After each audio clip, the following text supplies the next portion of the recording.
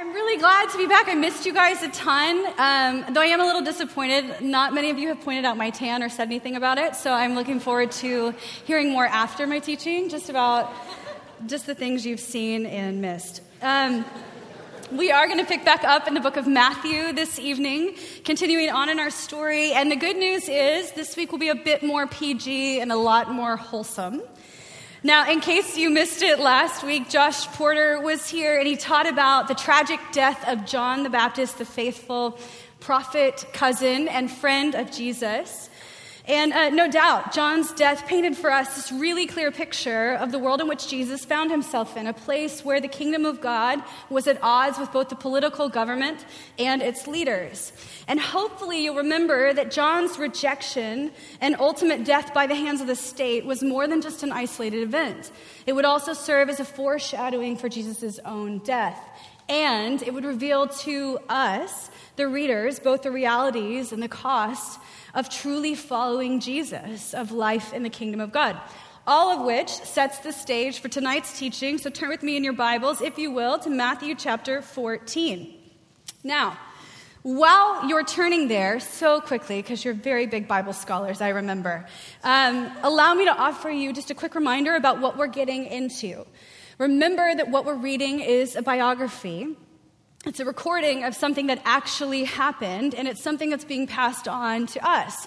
Matthew is our author, and he's written in such a way that his readers would find themselves actually in the story of Jesus and be made to ask again and again, what do I think about this man and his claims to be king? Now, in the beginning of Matthew's gospel, we find Jesus doing all these really cool things. He's teaching, he's healing, he's casting out demons, he's working with the poor and the marginalized, all very sexy and really beautiful and vibrant expressions of Jesus' ministry. But where we are tonight is actually like a left-hand turn. What we're reading now is what scholars call the collection of the rejection narratives. So we read about Jesus earlier on being rejected by his hometown, and his rejection came because of rationalism. The people around him were going like, this cannot be the Messiah. This is Mary and Joseph's son. He's a stonemason. He's like super whatever. It doesn't look like I think he's supposed to look, so on and so forth. And then last week we read about this guy, John the Baptist, who was rejected and thrown into prison by the political powers and lecherous leaders. And all of it was based on sensualism. It's kind of what the epitome of it all was. And today we're going to continue into that narrative as we find Jesus' own disciples disrupting things, compelled by perhaps the most understandable and relatable of defects, which is realism. With that, look with me at verse 13. When Jesus heard what had happened, he withdrew by boat privately to a solitary place. Hearing of this, the crowds followed him on foot from the towns. When Jesus landed and saw a large crowd, he had compassion on them, and he healed their sick. Our story tonight opens with Jesus just learning of John's death. And in a few verses prior to this one, we see that John's disciples had come for his body and they had buried him. And then after that, they go and they tell Jesus what had happened. And as Jesus hears about John's death, we read that he gets into a boat and he withdraws to the solitary place. And with good reason, he goes to a place where he could be alone, something we've seen Jesus do over and over again. This word solitary here can be translated wilderness or deserted place or even lonely place. And it's here that we see another part of Jesus' humanity revealed. Remember, Jesus is the greatest example of true spirit-filled humanity. So he's not just being moody and depressed and sulking around. He actually knows in his humanity that being alone right now is a good thing. And there's no doubt that he was grieving. He had just lost John. This was his friend, his partner. This was family. And not only did he lose him, but he lost him in a manner in which must have revealed to Jesus, even if only in a small way, what lay ahead of him too. Needless to say, there was a lot to process and to consider, and this time alone was Jesus' moment to just breathe, to think, to pray. You know what it's like when you get hit with deep grief? It's like, how do you even find your footing? You just need a moment to be alone and to gather yourself. This is where Jesus was at. Unfortunately, though, for him, we read this time was short-lived. If you look at the second part of verse 13, We read that the crowds were following him. They were unaware of Jesus' pain and his grief, and they actually moved from the town to the deserted place. So the imagery here is this. Jesus gets in a boat to try to go to the place to be alone. He's going by water. The little crowd, and by little I mean a bajillion, squillion people, are actually going by foot from their town all the way to where Jesus is. I don't know why. I think that's such a funny image, but like they're on foot and he's like on the boat, and there should be some weird music behind it or something, like doot, doot, I don't know. No? Okay. So they're coming. Here he is in his time of need. They don't know what's necessarily going on. And they come, and they don't just come because they're just like, hey, let's hang out. They're actually coming with needs. And we read that as soon as Jesus lands on the shore, meaning he didn't even make it to the shore, he actually sees them. He didn't get his time alone. He had time on the boat. That's all we know. But once he gets to the shore, he sees them. And his reaction, in my opinion, is nothing short of remarkable. He isn't angry. He isn't frustrated or avoidant, which is entirely what I would be. Instead, we read that he is full of compassion. N.T. Wright describes the moment this way. He says, before the outward and visible works of power and healing the sick comes the inward and invisible work of power in which Jesus transforms his own feelings into love for those in need. Jesus' own vulnerability seems to be a gateway for his compassion. So, Jesus, moved with compassion, does what he's done time and time again. He heals their sick. And in the middle of his own time of need, we find him spending time amongst those in need. This is a radical man and rabbi for sure. Now, eventually, the day wears on, and we find the disciples trying to wrap things up. Look down with me at verse 15. As evening approached, the disciples came to him. They said, this is a remote place, and it's already getting late. Send the crowds away so they can go to the villages and buy themselves some food. Jesus replied, they do not need to go away. You give them something to eat. Now, there seems to be a hint of impatience and maybe even fatigue in the disciples' tone. They're essentially telling Jesus what to do here. And they don't preface it with their usual title, Lord, this is what we think you should do, whatever. It's pretty frank and it's pretty direct. And in short, they're basically saying, look, we've been at this for a while. There's too many people here and they won't go home and eat if you don't tell them to. Now, historically, we know that it isn't likely that so large a number of people would have the ability to buy enough food in the villages that would have been close to this deserted or wilderness place to actually meet their needs. The people would have had to bring their own provisions.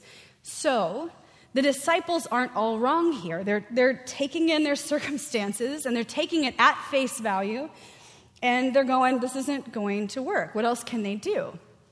Well, apparently, something. Jesus responds without losing his sense of reality, and he says, no, they don't need to go. You give them some food. Our disciples now, undoubtedly and understandably, probably a little baffled, respond and say, verse 17, we have here only 5 loaves of bread and 2 fish. One scholar I read noted a hint of sarcasm in their answer, and while I don't know if that's true or not, they're basically showing Jesus what they've got, and they're basically saying, this is it. This is all we have. We're going to feed all these people with this little measly meal. And you can almost hear their protest. There aren't any questions of like, so how do you think we should do that? Or like, do you have something up your sleeve? Or what are you thinking about? There's nothing. There's no conversation to be had. And maybe they were just perplexed. Let's give them the benefit of the doubt. But there was nothing except what they had and their ability to look at that and go, this isn't sufficient. Jesus placed a demand upon them that they are clearly incapable of fulfilling. And despite all that they had seen him do, time and time again, they are fixated on their own perspective and limitations. And I've wondered all week, like maybe it was the simplicity of this miracle. You know, if it was like a person who had leprosy or someone who was totally dead or something, they'd be more like, yeah, he might do something. But because it was dinner, they were more like, oh, no. You know, like maybe I didn't even think about what he might do. And of course, we can't say for sure, but despite their unbelief and exasperation, Jesus, in perfect kindness, responds to them, and he says, verse 18, bring them here to me. And he directed the people to sit down on the grass, taking the 5 loaves and the 2 fish, and looking up to heaven, he gave thanks and broke the loaves. And then he gave them to the disciples, and the disciples gave them to the people. Now, notice that the disciples here weren't called to creatively dream up or conjure up some kind of strategic plan for charitable action. That's not what they were after here. They were simply asked to give what they had, to surrender their meager provision and let him do the rest. And while it may seem that they do this with little faith, the reality is they still do it, even at a cost to themselves. Scholar R.T. France beautifully describes what their giving really entails when he says to surrender even this meager provision to Jesus was either an act of reckless obedience or evidence of a more confident faith in Jesus' problem-solving ability than we have seen the disciples displaying elsewhere. Still, for sure, uncertain, and perhaps even clueless to the outcome, the disciples hand over their food and with it a possible forfeit of what they have to benefit someone else. Now, next we read that Jesus directs the people to sit down, and he essentially prepares them to eat. It's like your mom ringing the dinner bell, like all your moms do. And here it's interesting, because in the Greek, direct is understood as a command, and sit is actually to lounge or to lay. This is a position the first century Jews would have taken when they were at a meal or a banquet or a feast. So he's inviting them. He's setting up this picture. He's saying, prepare to eat because you're about to feast, which is odd because, again, the disciples must be thinking, oh, sweetie, okay, that's okay, good. Yes, so the picture we see here is both prophetic and familiar, with both authority and this beautiful hospitality on display. Jesus sets the stage for the miracle. Jesus then takes the bread and the fish, and he gives thanks, and he breaks them. And in other words, he blesses it and breaks it in order to be shared. This is language we'll hear again in this book, but around a different meal. And after he does this, he gave the food to the disciples, and the disciples gave the food to the people. And in this act, we see Jesus subtly yet sweetly inviting them to not only participate, but to share in the miracle itself. And through that, something incredible happens. Look down at verse 20. They all ate and were satisfied. And the disciples picked up 12 basketfuls of broken pieces that were left. And the number of those who ate was about 5,000 men, besides the women and children. So just like that, boom, we've got our miracle. Now, no thunder, no lightning, no singing angels. But I would argue that everyone eating is a pretty awesome miracle. You know what I mean? I just got back from the South, and we like to eat. That's a very special thing. You guys like to eat, too. I think you do. Okay, anyway, so I like to eat, and that was a miracle. Now look, everyone eats. And that's a good thing. Everyone eats, that's like a good motto. If I'm somewhere, that's what I'm hoping for. Do you know what I mean? Like we're all eating something. In fact, what's happening? In fact, we read that 5,000 people ate, and listen to this, they were satisfied. So it wasn't just sufficient or enough to curb their appetite. What we read is that this was a filling to the brim experience. The imagery for satisfied here is that of a fattened calf, which is attractive, I know, but at least you're getting the picture. This is the kind of way in which Jesus was providing for the people. His provision went beyond any normal comprehension or even faith-filled expectation. We even read that the disciples picked up leftovers of broken pieces of food, language that's supposed to point us back to the initial meal and the depth and the breadth of this miracle. And we read that there were 12 baskets left over, painting for us a picture not only of the provision, but of the grandiosity of the miracle itself. Now, one more thing to note here. You'll notice at the end of our text, Matthew, who is at least partly a product of his patriarchal society, does not bother counting the women or the children. And as a woman, I'm not loving that. It's not my favorite thing. So I'm like, come on, Maddie, let's do something different. But I want us, I hear your snaps. Here's some snapping, ladies. Interesting. Now, I want us to look at it this way. God allowed the influence of Matthew's culture to come through in his writing.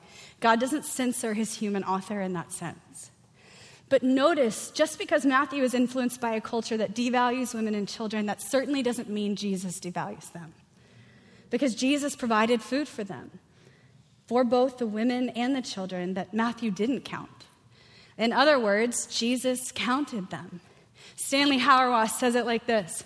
That women and children are not counted may indicate they had less status than men, but such is not the case in the new Israel constituted by Jesus' body and blood.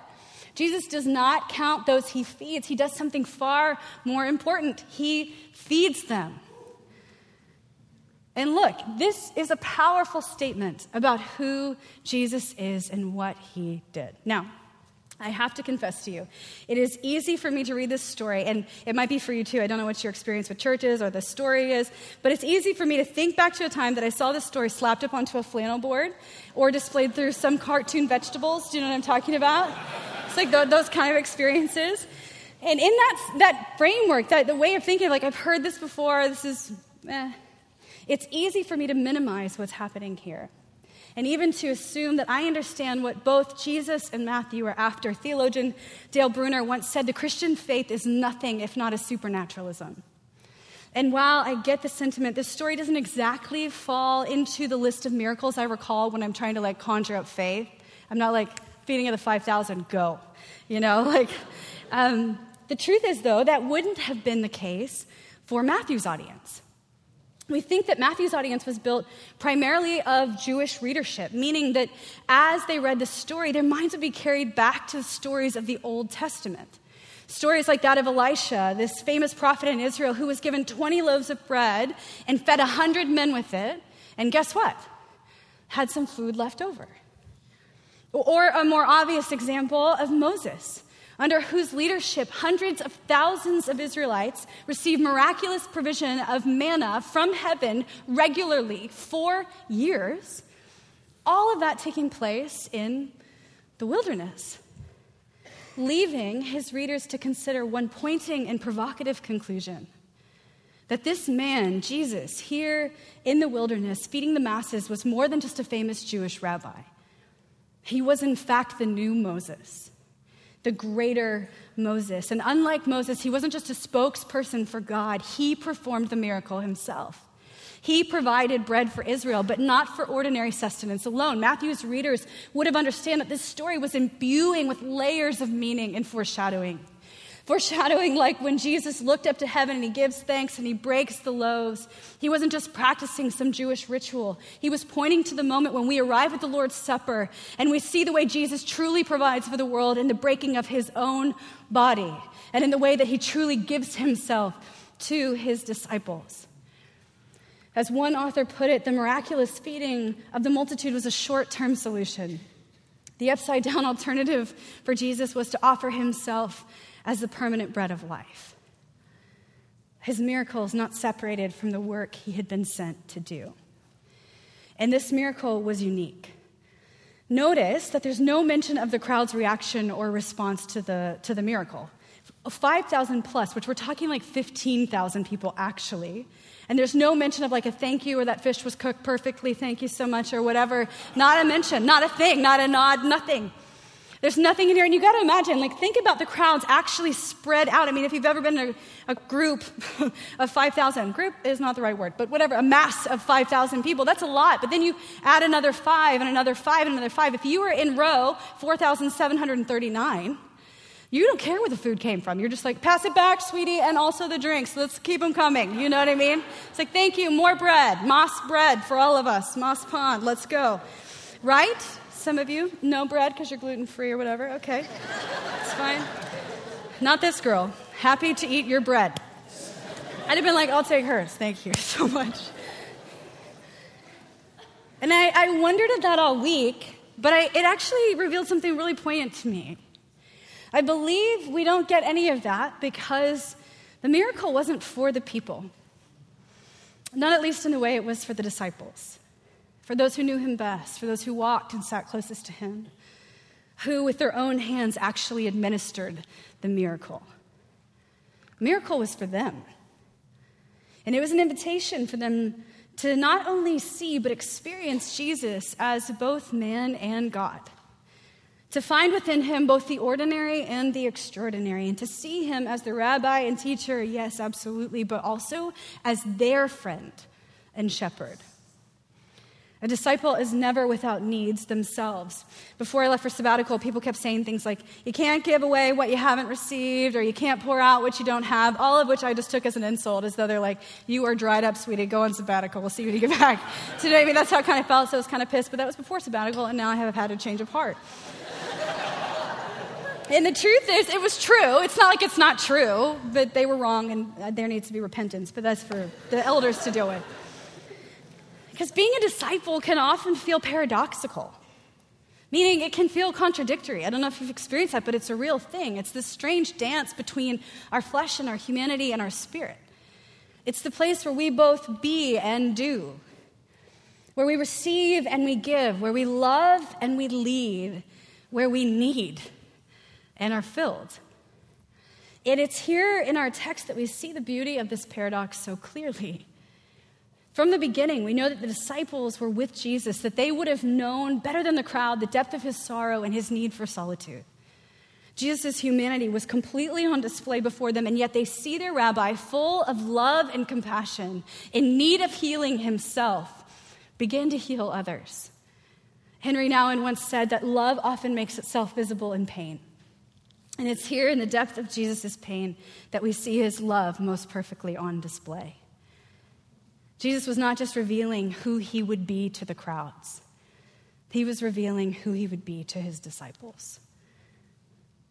Jesus' pain was a greenhouse, for lack of a better word, for his authentic affection and participation in what God was doing. And what he displayed in this moment was an invitation to the disciples to do the same. And the crazy thing, honestly, this is so crazy. It blew my mind all week when I was thinking about it. The crazy thing about it all is that he wasn't asking his disciples, which he totally could have. He was not asking them to do anything he wasn't already doing himself. Completely empty, completely without the thing he thought he needed. And yet he moves in faith, trusting that the provision would be there. His humanity fully alive with grief, loss, and pain, and yet from that place he shows him that it was not his limitation, but it would actually become the vehicle through which the miracle would come. This is the way of Jesus. This is what his humanity revealed. And still, the disciples struggled. Dummies, right? I mean, it's like, what are y'all doing? That's a joke, because we're dumb. Anyway. I don't know. I'm sorry. I'm very sorry. Look, the disciples had in their hands the meal that they had prepared for and planned for. Anyone type A in the room? Yeah, you're justice-driven people when it comes to mealtime. No, I prepped this. This ain't for sharing. Yeah? Y'all are like that. That's what a little bit of what's happening here. We planned, we prepared, we were ready, and now you're asking us to share. It just isn't enough for everyone. We can't do it, doesn't work. I brought my own snacks, no thanks. You forgot yours, too bad. I've never done that, but I hear people do that. It's terrible. The disciples' focus was on what they did not have. And what they didn't have declared the end of their story to them. And so often that's true for us. Look, they were just being realistic, right? Practical. They didn't have enough. They're looking at what they have. They're going, this is impossible.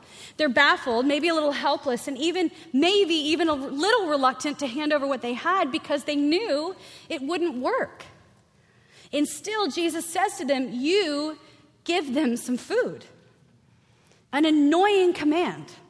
And yet, with one sentence, he was disrupting their sight, their ability to see their poverty as a limitation instead of a resource. In that moment, Jesus invites them to imagine a different outcome, to see as he is seeing, to give up their prideful assumption that they are their own creators or that they are their own resource, and to believe that their gesture of generosity born from poverty could become something incredible. There was an invitation being extended to them. Dale Bruner says this. Dale Bruner says this. The church learns from this story. Bring them here to me means to give Jesus everything we have in practical obedience, however insignificant that everything may seem to be. Doing what we can with what we have is a wonderfully flexible instrument. Under Jesus' blessing, it can bring help of the most creative kind. Jesus often asks us for the unreasonable, for the small thing that doesn't make any sense, those subtle, weird little nudges and invitations to things you're like, it doesn't really matter. It doesn't matter if I serve with the kids. It really doesn't matter that I show up every week. It doesn't really matter that I tell the whole truth. It doesn't really matter. He's asking for the unreasonable thing, the thing that you've deemed unreasonable and unnecessary. And if you're anything like me, you'll probably protest. I love telling him crap like I can't do it, sweetie. Thank you, though, for asking. Right? I don't have the time. I don't have the energy or the ability. All I have is this. This is it. And what are you going to do with this? And again, you may even, if you're like me, discount every reason why it won't be sufficient. Or you calculate why it won't work. You guys know I love to tell God what to do. It's one of my favorite things. And often in this space, I like to tell him what he's doing wrong. I like to tell him how the formula doesn't actually add up. That if he asks me to do this thing, what's going to be brought about is not what he thinks will happen. Trust me, I know. But the reality is, for the disciple of Jesus, for those of us who are following after them, he will never stop asking. He will never stop asking for the unreasonable thing, the thing that you disqualify. Because look, in his whole person, he declares, just by his very being, that he knows something we don't. All throughout the scriptures, we see this thing called the principle of multiplication, where in the kingdom of God, a small thing can actually become huge. Where out of nothing, something is formed. Where in barren wombs, babies are given a home. Where dead things actually come back to life. It's not a mystical fantasy that dead things are actually raised to life. A place where a small sacrifice becomes the birthplace for a miracle. Where what we have is handed over and offered up in faith, and its only hope is a miracle. This is the invitation for the disciple of Jesus. Life as a disciple and in the kingdom of God will demand a belief in this reality. Jesus gives his disciples a responsibility. He says to them and to us, you give them something, which will require us to look down at our hands and look at the smallness of what we have, and then look to him for our provision. And with his next breath, hear him say to us, bring it here to me. See, we aren't responsible for the miracle. We are responsible for the surrender. In this story, it's crazy to me, but we don't know that the miracle has actually happened until we find it in the hands of the disciples. Jesus took what they had, and now the miracle becomes theirs. That's the crazy thing about this story. And somehow, I'm sure it's not what they had in mind, and yet I'm sure it's what they would have hoped for. It was a greater and different and more mysterious outcome. And again, somehow it was theirs.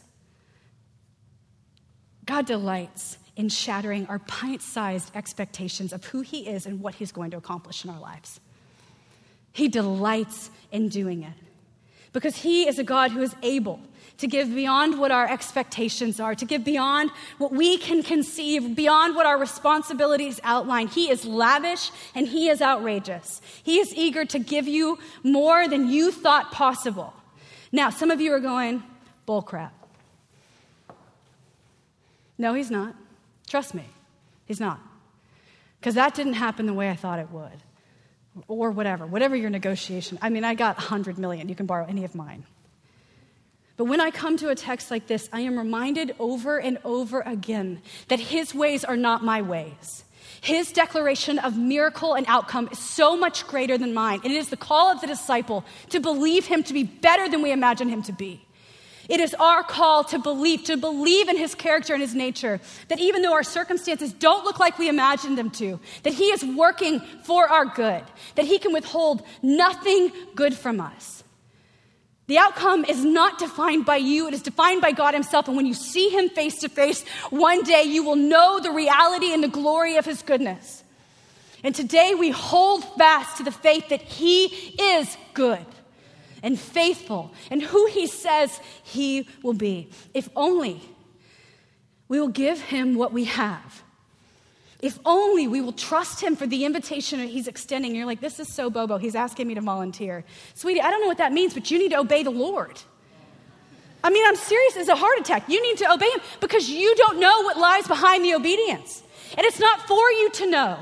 We don't respond to him because it's our duty to do it and because we feel like it's annoying that he's nagging us. We do it because we love him, because we're coming after him, because he's worthy of everything that we have, everything within us. He's worthy of the sacrifice of our lives. And we got to get off this idea that somehow I'm entitled to what he has, that his kingdom is mine in the sense that it should look how I think it should. He has so much more for us, so much more. If only we'll just surrender. Good grief, we're dumb. I mean, really. The sheep analogy is crazy and true.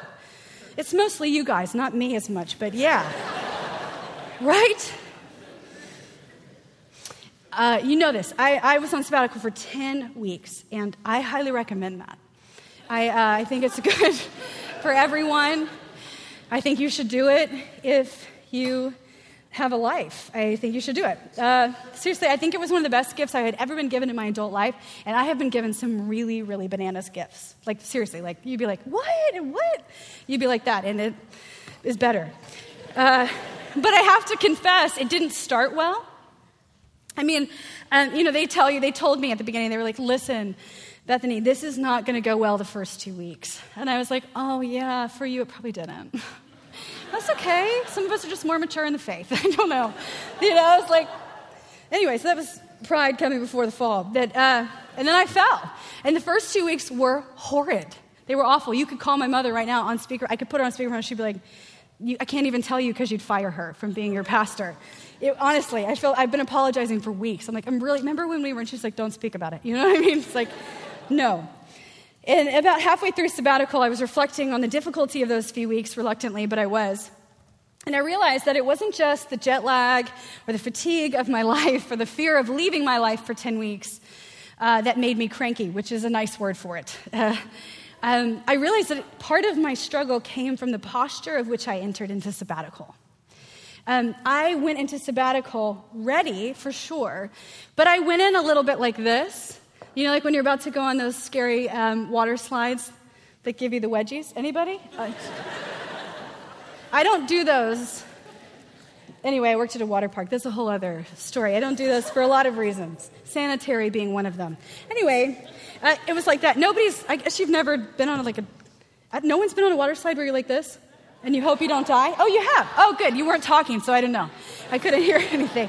Okay, so it was like that. That's kind of the image, and I want you to have it because it was like my fists were clenched, and I was holding in my arms, you just have to imagine, I was holding all the things that made me me, or that I thought made me me, you know? And the things that made me who I am as a woman, and as a pastor, and as a leader, all these things, I'm like, these are really good things, and I better hold on to them.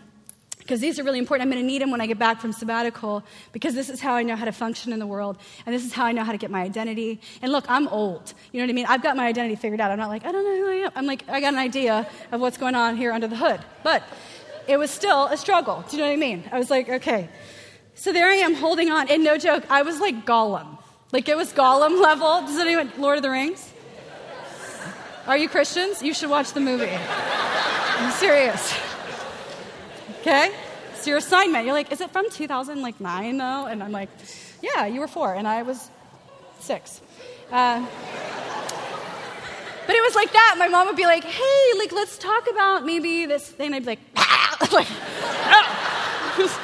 That was like my precious, my like, you know, and it was like at night I'd be like, oh, like you were so special. You're such a sweetie. Like weird. And I know that's weird imagery, but it's actually how I live my life. So for the first 2 weeks, I'm like my preciousing everything, you know, I'm like, this is who I am, and it's so sacred, and like, it's such a cool identity, and I hope I didn't talk like that, but that's how it felt.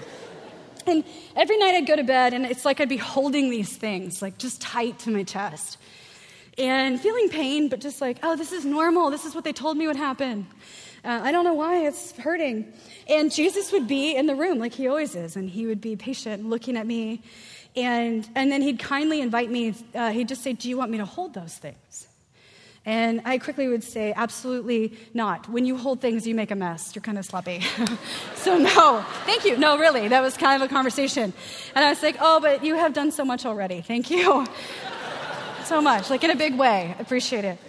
And honestly, every night I'd be like, but these are the things that make me happy and whole and fulfilled. These are the things that are really important. You know that, so I'll hold them. You relax, whatever. And after a few weeks, I finally mellowed out enough to hear him one night say to me, what are you afraid of? And of course, I told him, like, look, I won't have much if you take this. I do not know what's going to happen. If you take this thing, this is really important, this could go really badly. And so then I just thought I'd elaborate, and I told him all the reasons it was a bad idea that he should try to take these things from me. So we fought another night. And then finally, we got to some sort of conclusion.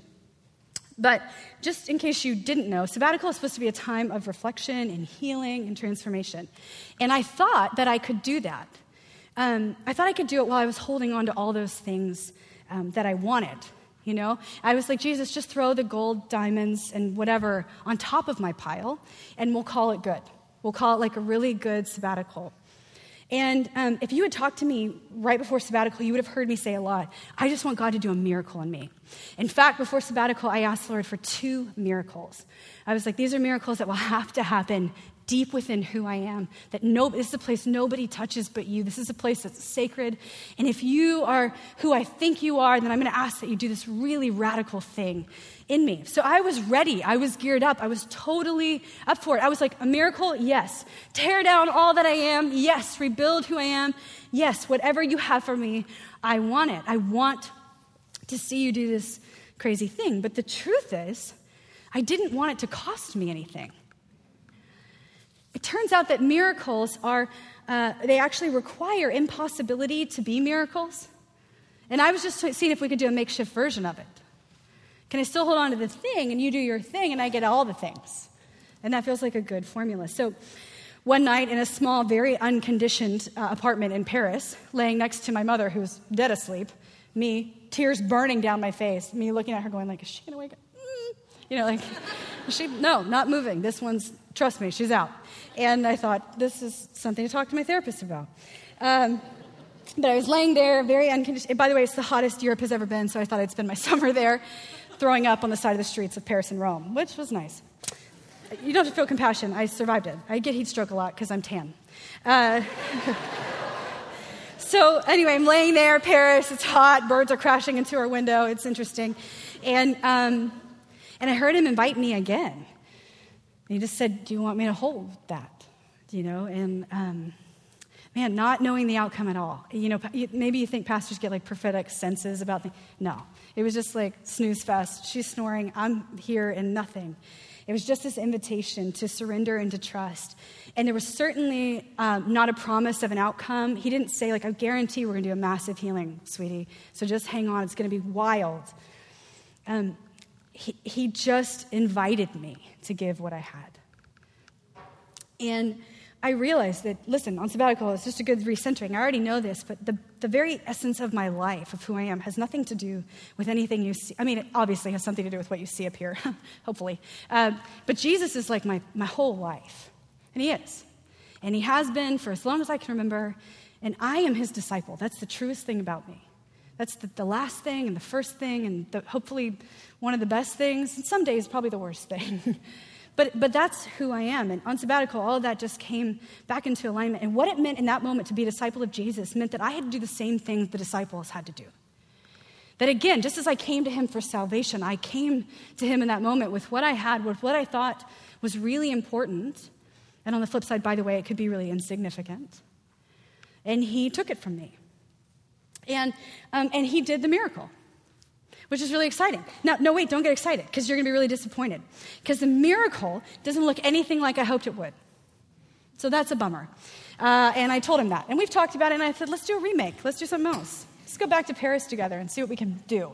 You know, because I thought miracle was like wake up the next day, head down to a local cafe, meet my husband, who speaks French and English, and we go and we stroll the streets of Paris at sunset, yes? I mean, is that so hard, God? Ugh. right? I'm on sabbatical, perfect timing to get engaged. Thank you. But it didn't happen. In fact, I threw up the next day. You know what I mean? Like, that's what's going on. My mom's like, you're good. I'm like, McDonald's. I don't know. Anyway, yeah. Oh. But here's the point. He did it. So this is my first week back. 2 weeks ago, I was in Florida on the beach like you are every morning when you're on sabbatical in Florida. And it's a great state. It's great. And I was there and I was actually processing my return. And when I had this idea of when people be like, so how was sabbatical? And that zoomed in weird TV show version of that. And I'm like, it was medium. I don't know. Because I didn't have a big moment that I was God showed up in my hotel room and it was whoa. And even what I'm saying here, you think is oh, that sounds so awesome. God never shows up to me. It's not what you think. We're in a day-to-day relationship. This happens all the time. He's actually in our lives this way, waiting for us to look up and acknowledge him. It's just happening. So I don't have a big moment. I didn't have I was watching the sunset and I saw the hand of God reach down and point and, whatever. It was nothing. All I got was this awesome tan. That's it. That was the parting gift. Let's keep talking about my tan. It's in faith. We're believing it's just going to show up. But what I did get was a million little moments of God's presence. And that's the miracle. Moments where I was alert to the invitation to bring him what I had, to do the weird thing, to talk to the weird person, to obey, to help clean up my mom's house extra, because I'm a sweetie. Whatever. And in Proverbs 31 woman, whatever. And thought I'd let you know. And I was wrestling with the Lord on the beach, and I was listen, I don't have anything to tell people. So that's a bummer. Did you do the miracle or did you not? It's okay to end periods of time and go did you do the thing or not? I don't know yet. And I said, look, John Mark came back from sabbatical, and he was awesome. He was radiant with the love of God and the Shekinah glory. And I don't think that's happening. You know what I mean? Anyway, it's not there. And I just heard him say really subtly, you won't know that the miracle's taken place until you put it against the backdrop of your actual life. So you're going to actually have to step in to the miracle before you even see it. So I did that this week, and he did the miracle. Now, it looks, again, nothing like I suspected. It's a lot harder than I imagined. This deep work I asked him to do, I think he did, but good Lord. I'm could you help me a little bit? I'm up at 5 this morning help, God, did you really do this? Even questioning the miracle at some moment, and yet he took this thing. If I can just think for a second, he took this thing I offered up to him, and he made something really beautiful of it. He tore down false identities about who I am and how people see me and how I have to receive love and how I have to give love and what I'm waiting for and what I'm not waiting for. And he did a million little tiny things beyond what I could have asked him for. And by the way, there's more coming. And this is my miracle. And this is who he is. This teaching was not supposed to be my teaching. This keeps happening. I keep getting weird texts when I show up here. I was supposed to be teaching about community because I'm awesome at it. And I'm not. I'm teaching this text, and as soon as I saw that this was my text, I knew that it was for me. The Lord was this is just for you. And then also he said it was for you, too. So for both of us. Because it's a message, by the way, church, disciples of Jesus, we need to hear over and over again. We don't come once and turn away and just go, I don't know, maybe he won't, or whatever. We keep coming back, offering the little thing that we have, whether it be practical obedience or a surrender of the calling of God on our life. We come back again and again, and we look to the only one who could provide us with real life and true miracles. And we come in faith like the disciples did. We step out, we start breaking bread, and we trust that he is and will be our provision. Thank you for listening to the Bridgetown Church podcast. We are in the middle of a year-long capital campaign to raise money to buy a building on the inner core, an old, beautiful, historic church building about a mile from where we meet right now. If you have been blessed at all by this podcast and would like to give to that over and above your regular giving to your church, wherever you call home, we would love to have you participate in that. Feel free to visit bridgetown.church/give for more information. Thanks for listening.